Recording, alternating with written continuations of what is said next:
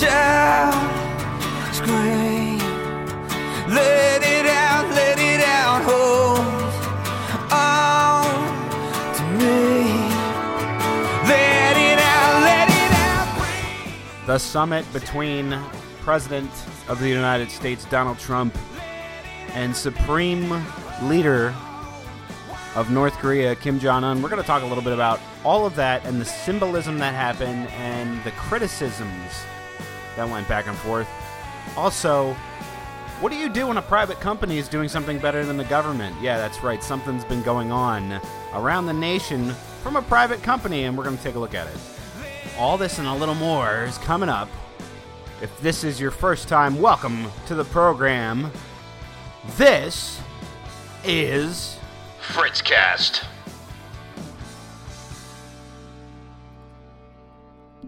Welcome, guys. It's Friday, June 15th, 2018, and this is indeed another edition of the Fritzcast. I don't even know what number we're at now. I lost track of that a long time ago. I decided not to be that guy. Don't be that guy counting out your episodes like it's an accomplishment. I don't want to sit... To me, for something like this, I mean, I guess it's hard. You have to sit down every week. You have to organize your thoughts, do some research, come up with your carefully crafted opinion, and, of course, reasons why your opinion is right and everybody else's opinion is wrong. That's probably the most fun part of it all, and sit down and record it and edit it and upload it and market it. So, okay, it's not that easy, but it's not that hard either. And I could do 500 episodes, and I'm not going to sit here like, oh, I've done 500 episodes. What an accomplishment. The things that I find accomplishing are like I'm over 1,000 followers on Twitter. That to me is an accomplishment because that's something that, people had to listen to me, read something that I read or something, and then click follow because they're like, oh, this guy seems interesting. That is an accomplishment to me over just, oh, I threw up this podcast episode. Listen to me. That being said, maybe I undersell myself. I don't know, but it's not that big a deal. All right, so we're at episode 100, whatever, something. And I wish I could tell you that I had an eventful week this past week, but I have not. That happens. I think as you go through life, day in and day out, you have certain days or certain weeks where you hit them and they just feel like a stretch or a drag, or the usual business where not much is going on, and you're just maintaining. And that's what this past week has been for me for the most part. It's been focusing on cleaning up the house, doing some projects like tomorrow, for example. There's the Italian festival going on here locally, which happens every year in June. So that'll be a fun old day. We're going to bust out the grill, do some barbecuing, good old American barbecue, get some beers, do a little drinking, go to the Italian festival, get a panzerotti, which, if you don't know what a panzerotti is, it's like a stromboli, deep fried, which that should just win you over right there. Deep fried stromboli, that's a win. You can't argue against it. You don't have a card to trump against that one. And if you want to talk about, oh, that's unhealthy, well, yeah, you only live once, so might as well eat it while you're alive, because you can't while you're dead.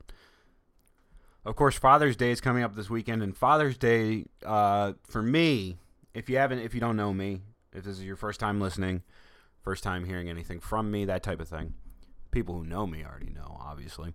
But Father's Day is always a big day of reflection for me because my father passed away when I was about 4 years old, which I have very vivid memories from when he was alive, from when I was as young as 3 and 4 years old.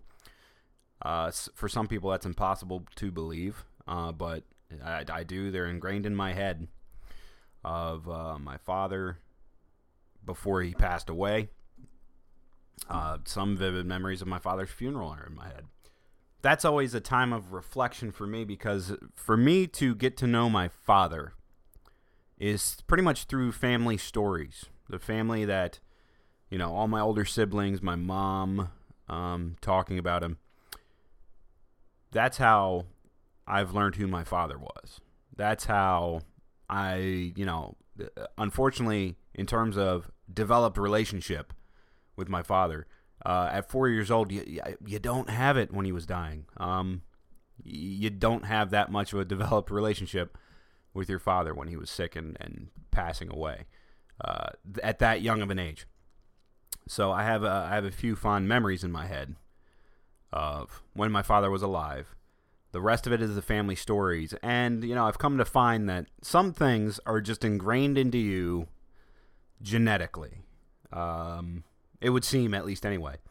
Because, like, my whole family is seemingly impressed that I've torn up flooring in my house and put down new flooring, which is a daunting task. And me and my wife were just kind of like, yeah, let's do it. And, my family has said, that's the spirit of Dad right there. That's exactly what he would have done. Didn't care that he would never have done it before. You do it and you learn as you go. And that's something that you pick up, and they're like, well, that's the spirit of Dad. And it's not like he was around to pass it on to me. Not by his fault, but he wasn't around to pass that on to me. It's something that's ingrained into my brain.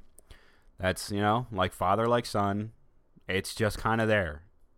That being said, a lot of people, they ask, what was it like growing up without having a father when I had siblings that had my father around? And I have to say, it was an odd experience. One of the things that I didn't like growing up that maybe I should have appreciated a little bit more is that there was people that tried to be as best a father figure they could be without taking on that role. My mom never dated anybody after that, never, sought a new, partnership or relationship with anybody, which is fine. The church and the church activities I used to do, the men in the church always tried to be an example and always tried to, I always went to the father-son outings.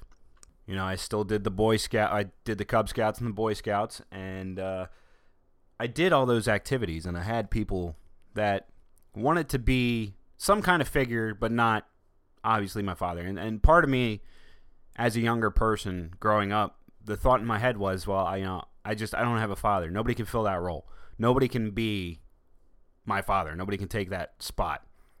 All right, that spot is, for all intents and purposes, closed out right now. I had a father. He's not here. I'm going to have to learn about who he was and develop that kind of relationship in my head with who my father was. So, yeah, my younger self might have tried to push some of the people trying to fill a void away, but I did take important lessons away from it. Thankfully, I had, a devoted and wonderful mother who, to this day, Mom, I still don't know how you did it. I want to say it was magic, but it clearly wasn't. It was hard work. It was determination. It was faith. It was grit. It was responsibility. It was a lot of different things encompassed into one, and you managed it better than anybody that I know. So I did take a lot in from that. My mother filled a role as a parent. My mother did her job, as they say. Growing up, my absence of father didn't really hit me until I was probably in the teens years, because that's when you hit, puberty, and you become, you go from being a boy to being a man, and, having to start shaving and stuff. Like, I had brothers. I had brothers to, hey, this is what you do. You lather your face up and you start shaving, and you'll cut yourself, whatever. Yeah, that happened, and, I picked that up relatively well, despite the fact that I have this big old beard now, and it's not going anywhere. But it was that time frame that it really hit me, like, you don't have a father. This is the time that fathers and sons really get bonding in and really develop deeper father-son relationships, and I didn't have that. But that doesn't mean that I won't have that. That doesn't mean I won't have a son of my own and have big, good bonding experiences with him if I have a son someday. Because of that, I have a lot of drive and motivation to the point where if me and my wife become parents, I already know what I want to do and how involved I want to be in my children's lives. From an example of not a bad father, just a father who passed away, who couldn't be there because he passed away. And as long as I'm living and breathing, that makes me feel like with my future children that I'm going to create strong bonds and strong links. And, I have a great example that was growing up in my mother on how to parent. I have that. And that's a blessing, and I should count that. But that's what happens when Father's Day rolls around right now. Maybe in a couple years, I'll have a kid, and Father's Day will take on a new meaning and a new appreciation. But when Father's Day rolls around, there's a lot of reflection, a lot of, I try not to do the what-if game and wondering, because I can't change any of that. I can't change any of that.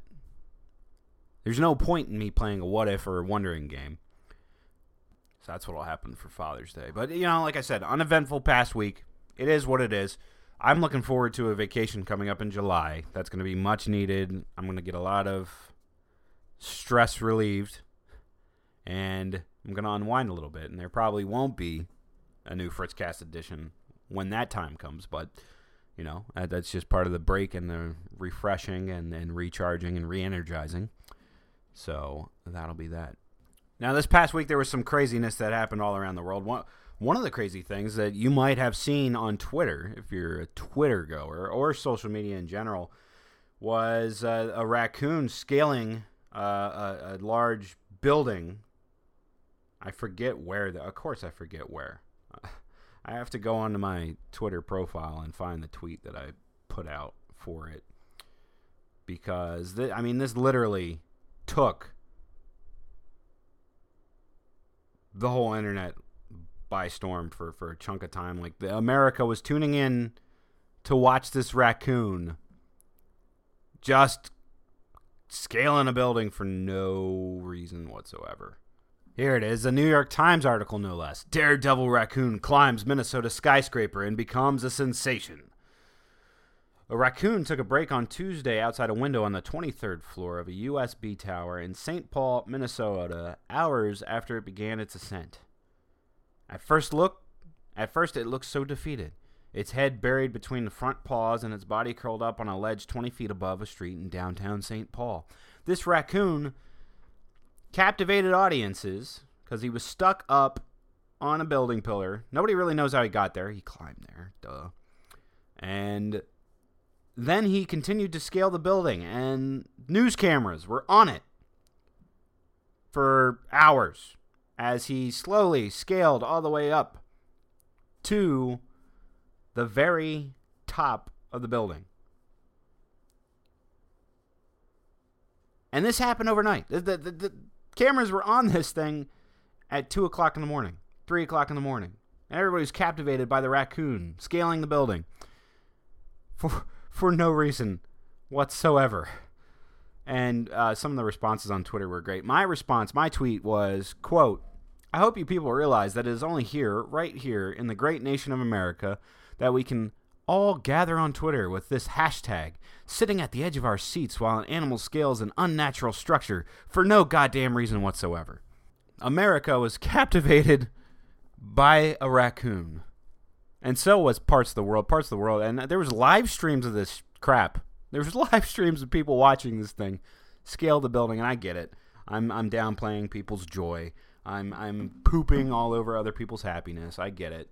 I'm not trying to do that. It was just one of those things that caught me off guard this week.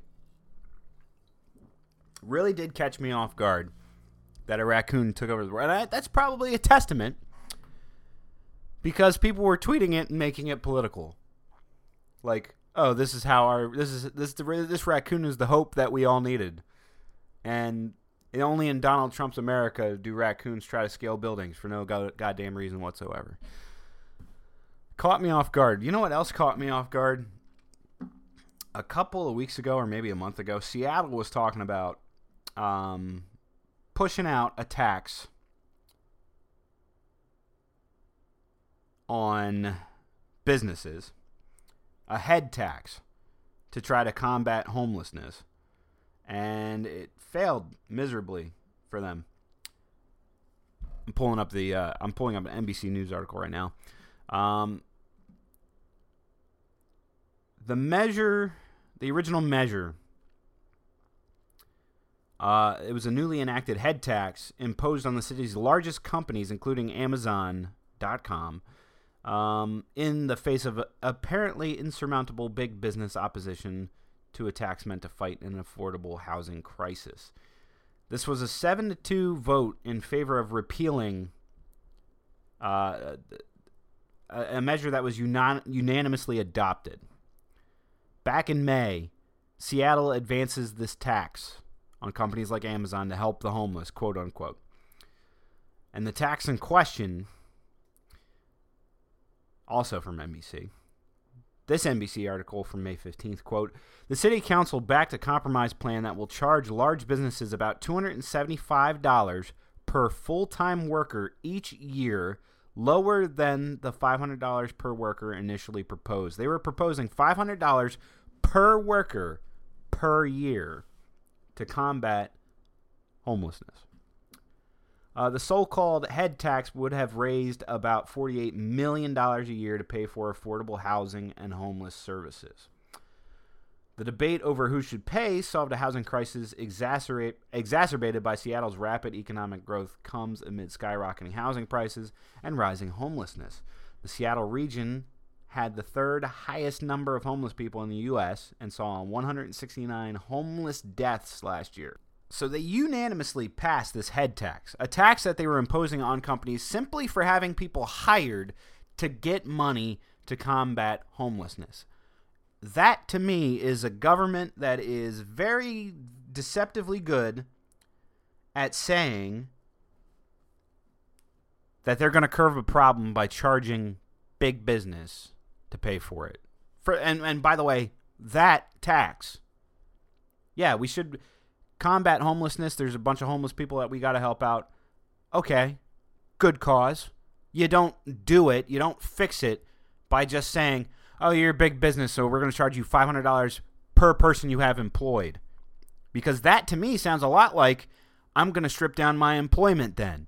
And you're going to have, I don't know, more unemployed people. Needless to say, Seattle throws out this tax, unanimous vote. And a week later, just the other day, they vote to repeal it because obviously the businesses said, we're not going to put up with that.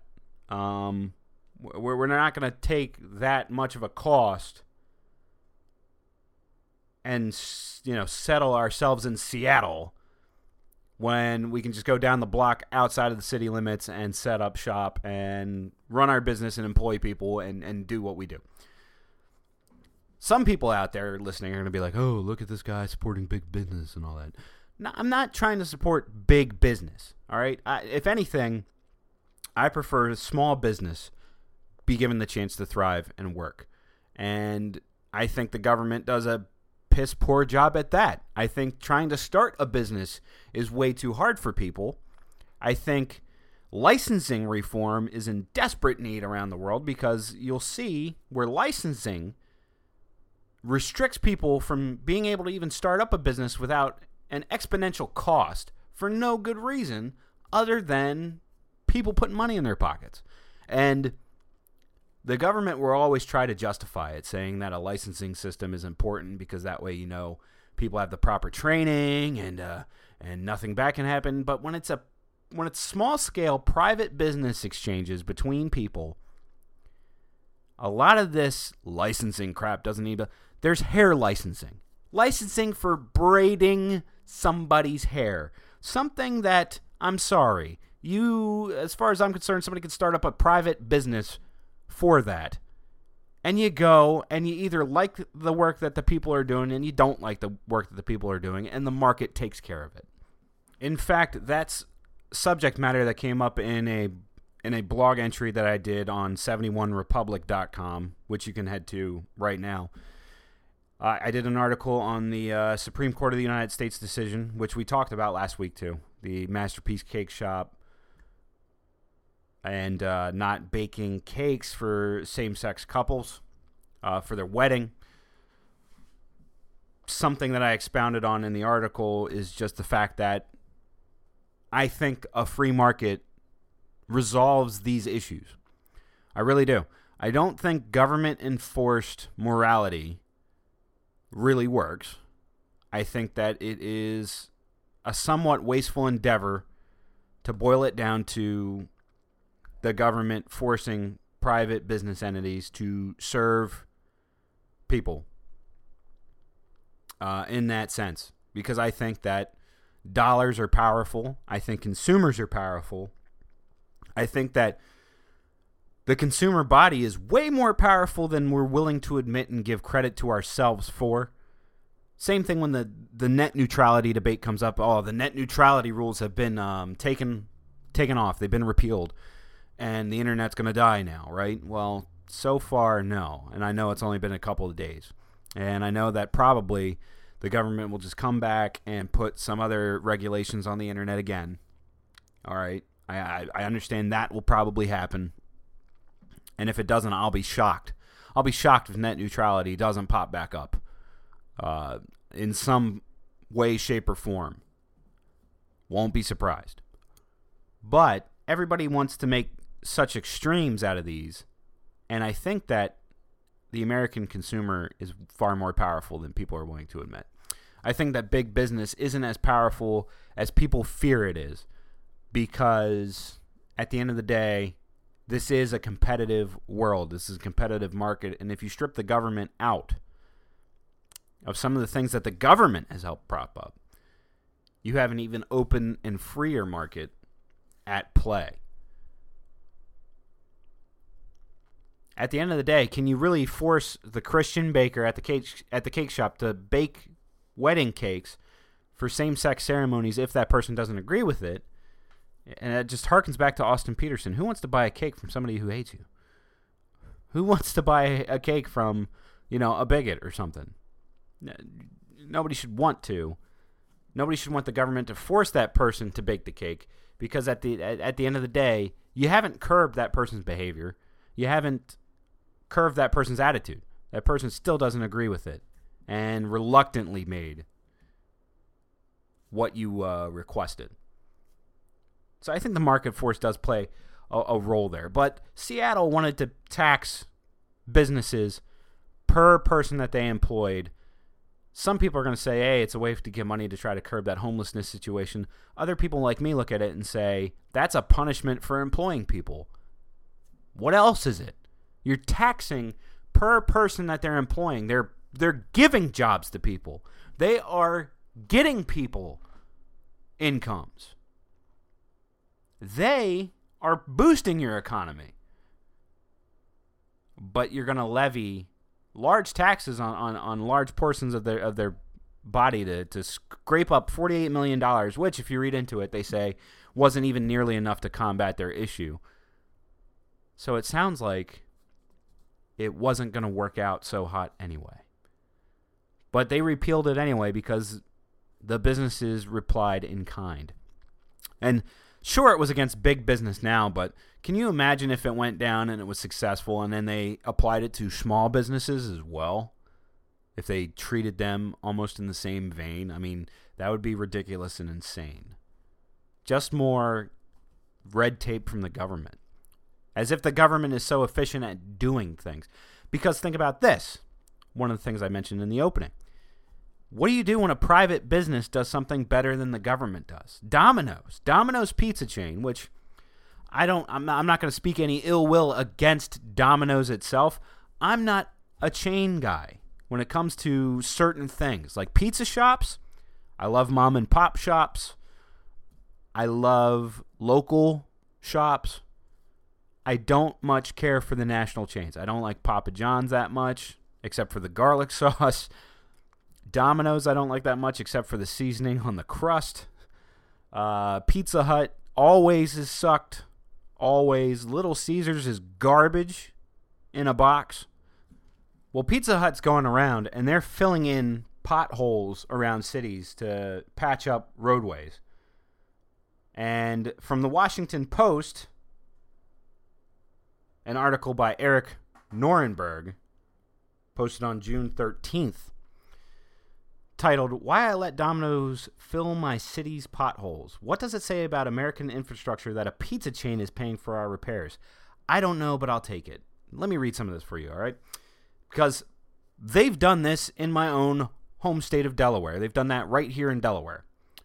Quote, when I moved to Delaware 2.5 years ago, I was impressed by the quality of the infrastructure, including the relative lack of potholes.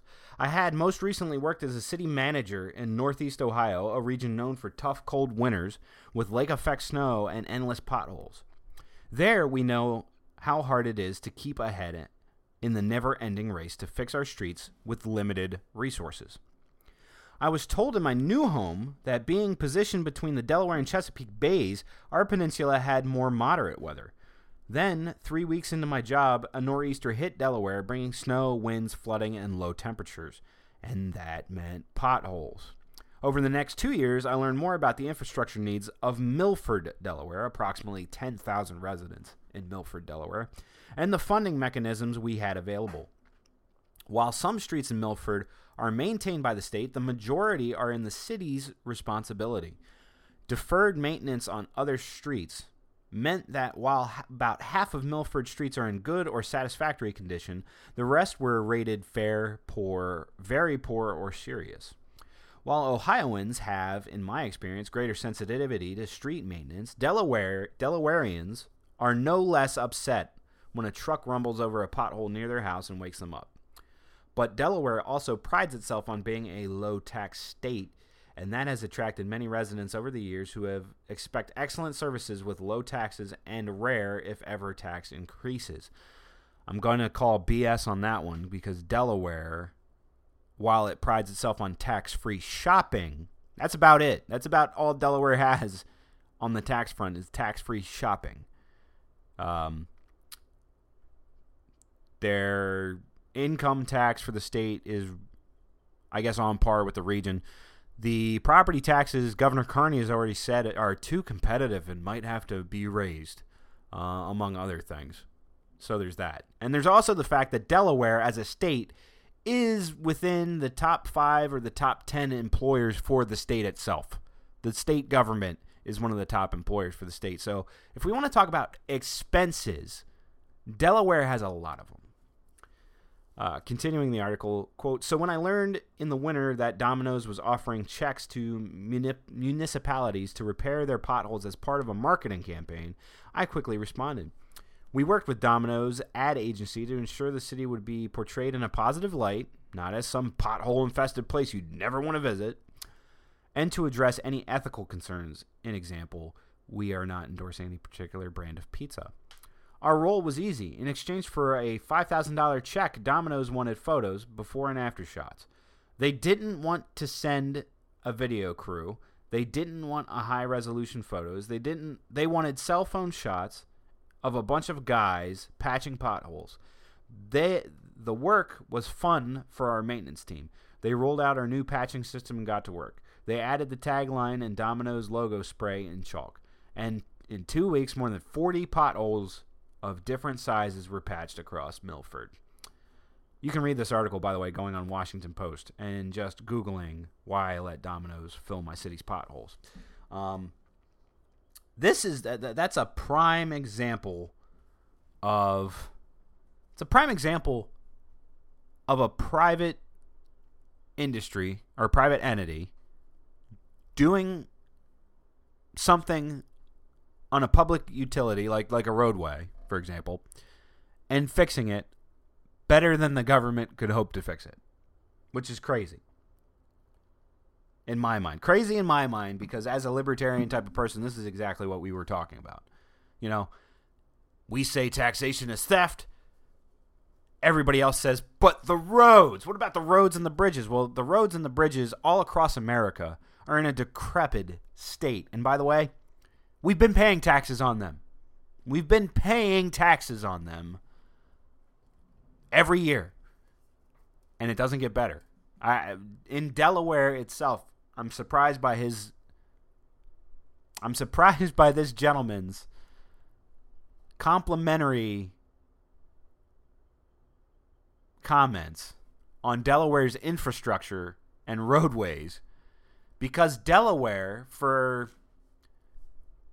well past my 6-year career with my employment in Delaware, well past my 6 years, every major roadway has construction going on it all the time. There's a stretch of road called 141 here that has been under construction since the time that I was a freaking child. Been under construction for expansion, shutting the bridges down and doing construction on them because they're structurally deficient. And the project that they're currently working on, that they've been working on for about 3 years or better now, has been extended multiple times with budget increases multiple times because as they're working on it, they are, quote, finding more problems. So you tell me when you get in your car and you pull up Google Maps and every other day some section of road or some on-ramp or something is shutting down for a period of time to be worked on, and you're praising the infrastructure, it's probably because it's down in Milford and he's not up north where all these problems are so prevalent. But amazing work from Domino's going around America fixing potholes in the name of delivering pizza more safely and soundly. And that's all they want. They just want a stupid little stamp of, oh, yes, we did, Domino's on there. That's all they want. They want some cell phone pictures and some cell phone video. And a stamp that says, oh, yes, we did. I'll take it. And if you read the article, the gentleman who works in government and works with government budgets and all that says, it wasn't that hard of a decision to say, oh, yeah, Domino's, yeah, you can do that. That's more evolution in how we handle things, people, and I think that's a good thing. So look more into that. Donald Trump and Kim Jong-un had their summit. The summit that I said wasn't going to happen. The summit that I said very bad things would happen at. The summit that I said would kick off World War III happened, and we are not yet in World War III. And this, my friends, this is just a prime example of why I don't play the lottery and why I don't bet on sports and why I don't bet money in general for anything. Because I thought maybe I was just paranoid. By the way, let's stop ahead of ourselves. For all the MAGA people freaking out thinking that this is a done deal and we're good and Donald Trump has done the impossible and we are so golden now, I will implore, nothing has happened yet. Nothing. It's been like 3 days since the summit. Nothing has happened. There's nothing that's really been accomplished other than the meeting. The meeting is a big accomplishment in and of itself. However, we have our typical political poo-slinging back and forth on Twitter and social media. A lot of people off-put by Donald Trump visiting and meeting with this ruthless, callous dictator of North Korea who still runs concentration camps. It's been 3 days since the freaking summit. What do you expect? You expect all the concentration camps to be closed. You expect all the imprisonment to be closed. This guy, Kim Jong-un in North Korea, is responsible for the death of an American, by the way. Sure, they released 3 American prisoners, about a couple weeks ago.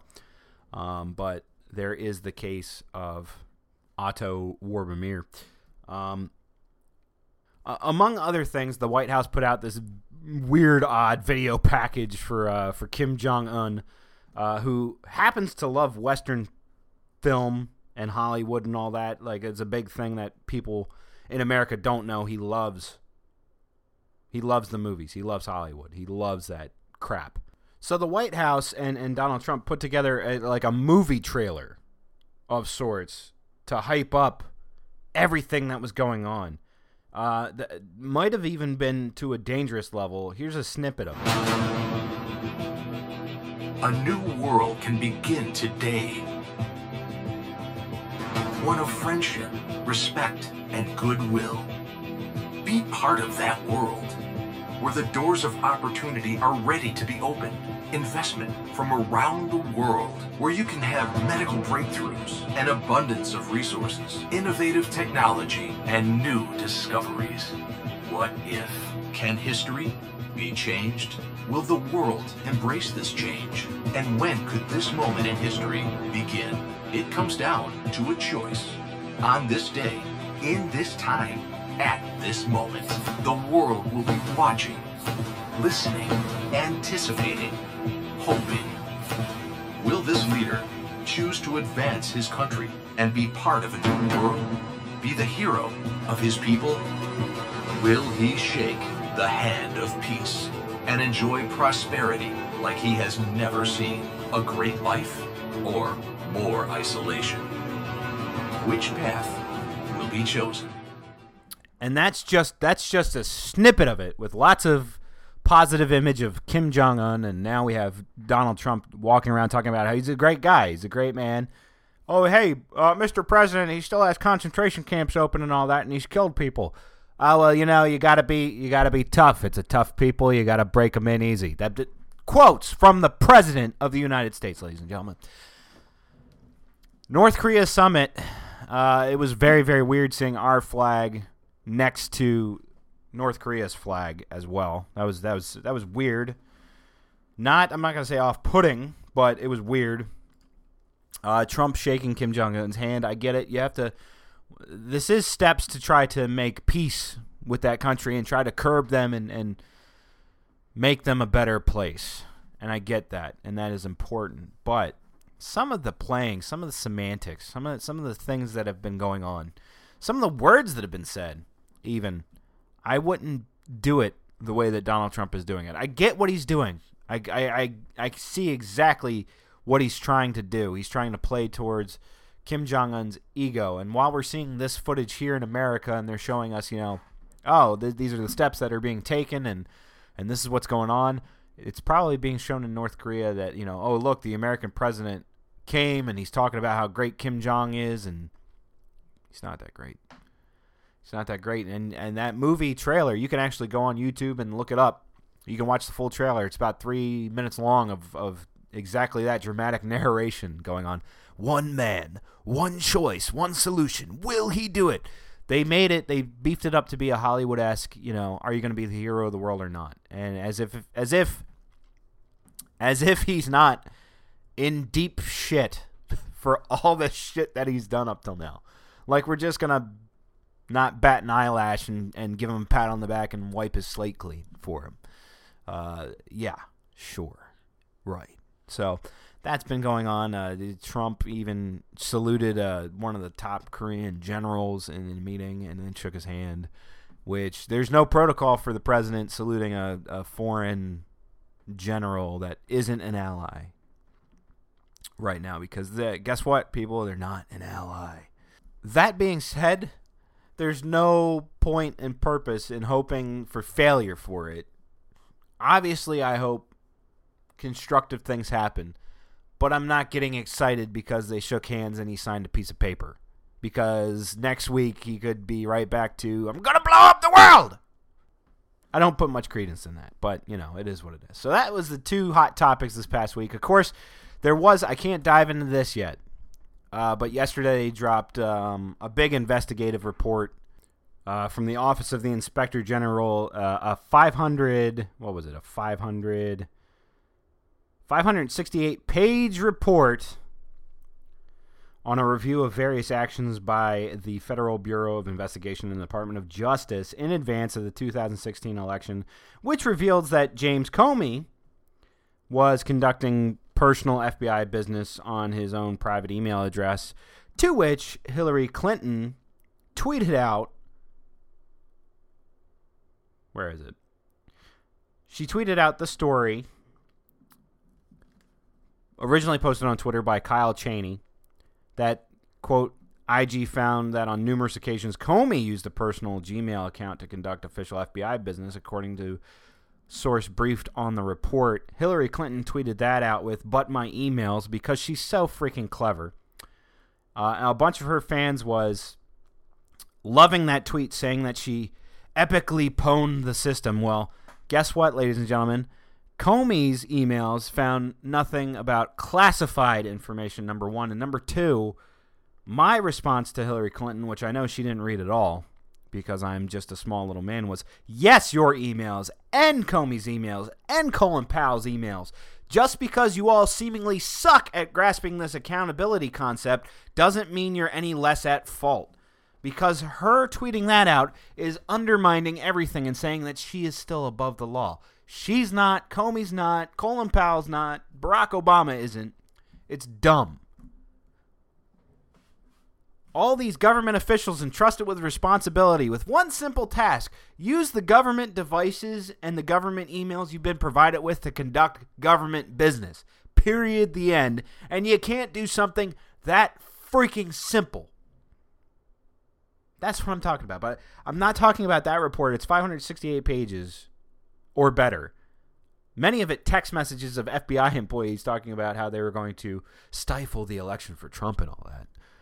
So I'll dive into that when I can sink my teeth into it, because otherwise you're just reading tweets and snippets from people, and I don't even know if I can trust them. So anyway, guys, thank you for listening and tuning in. Be sure to check out my contribution on 71republic.com.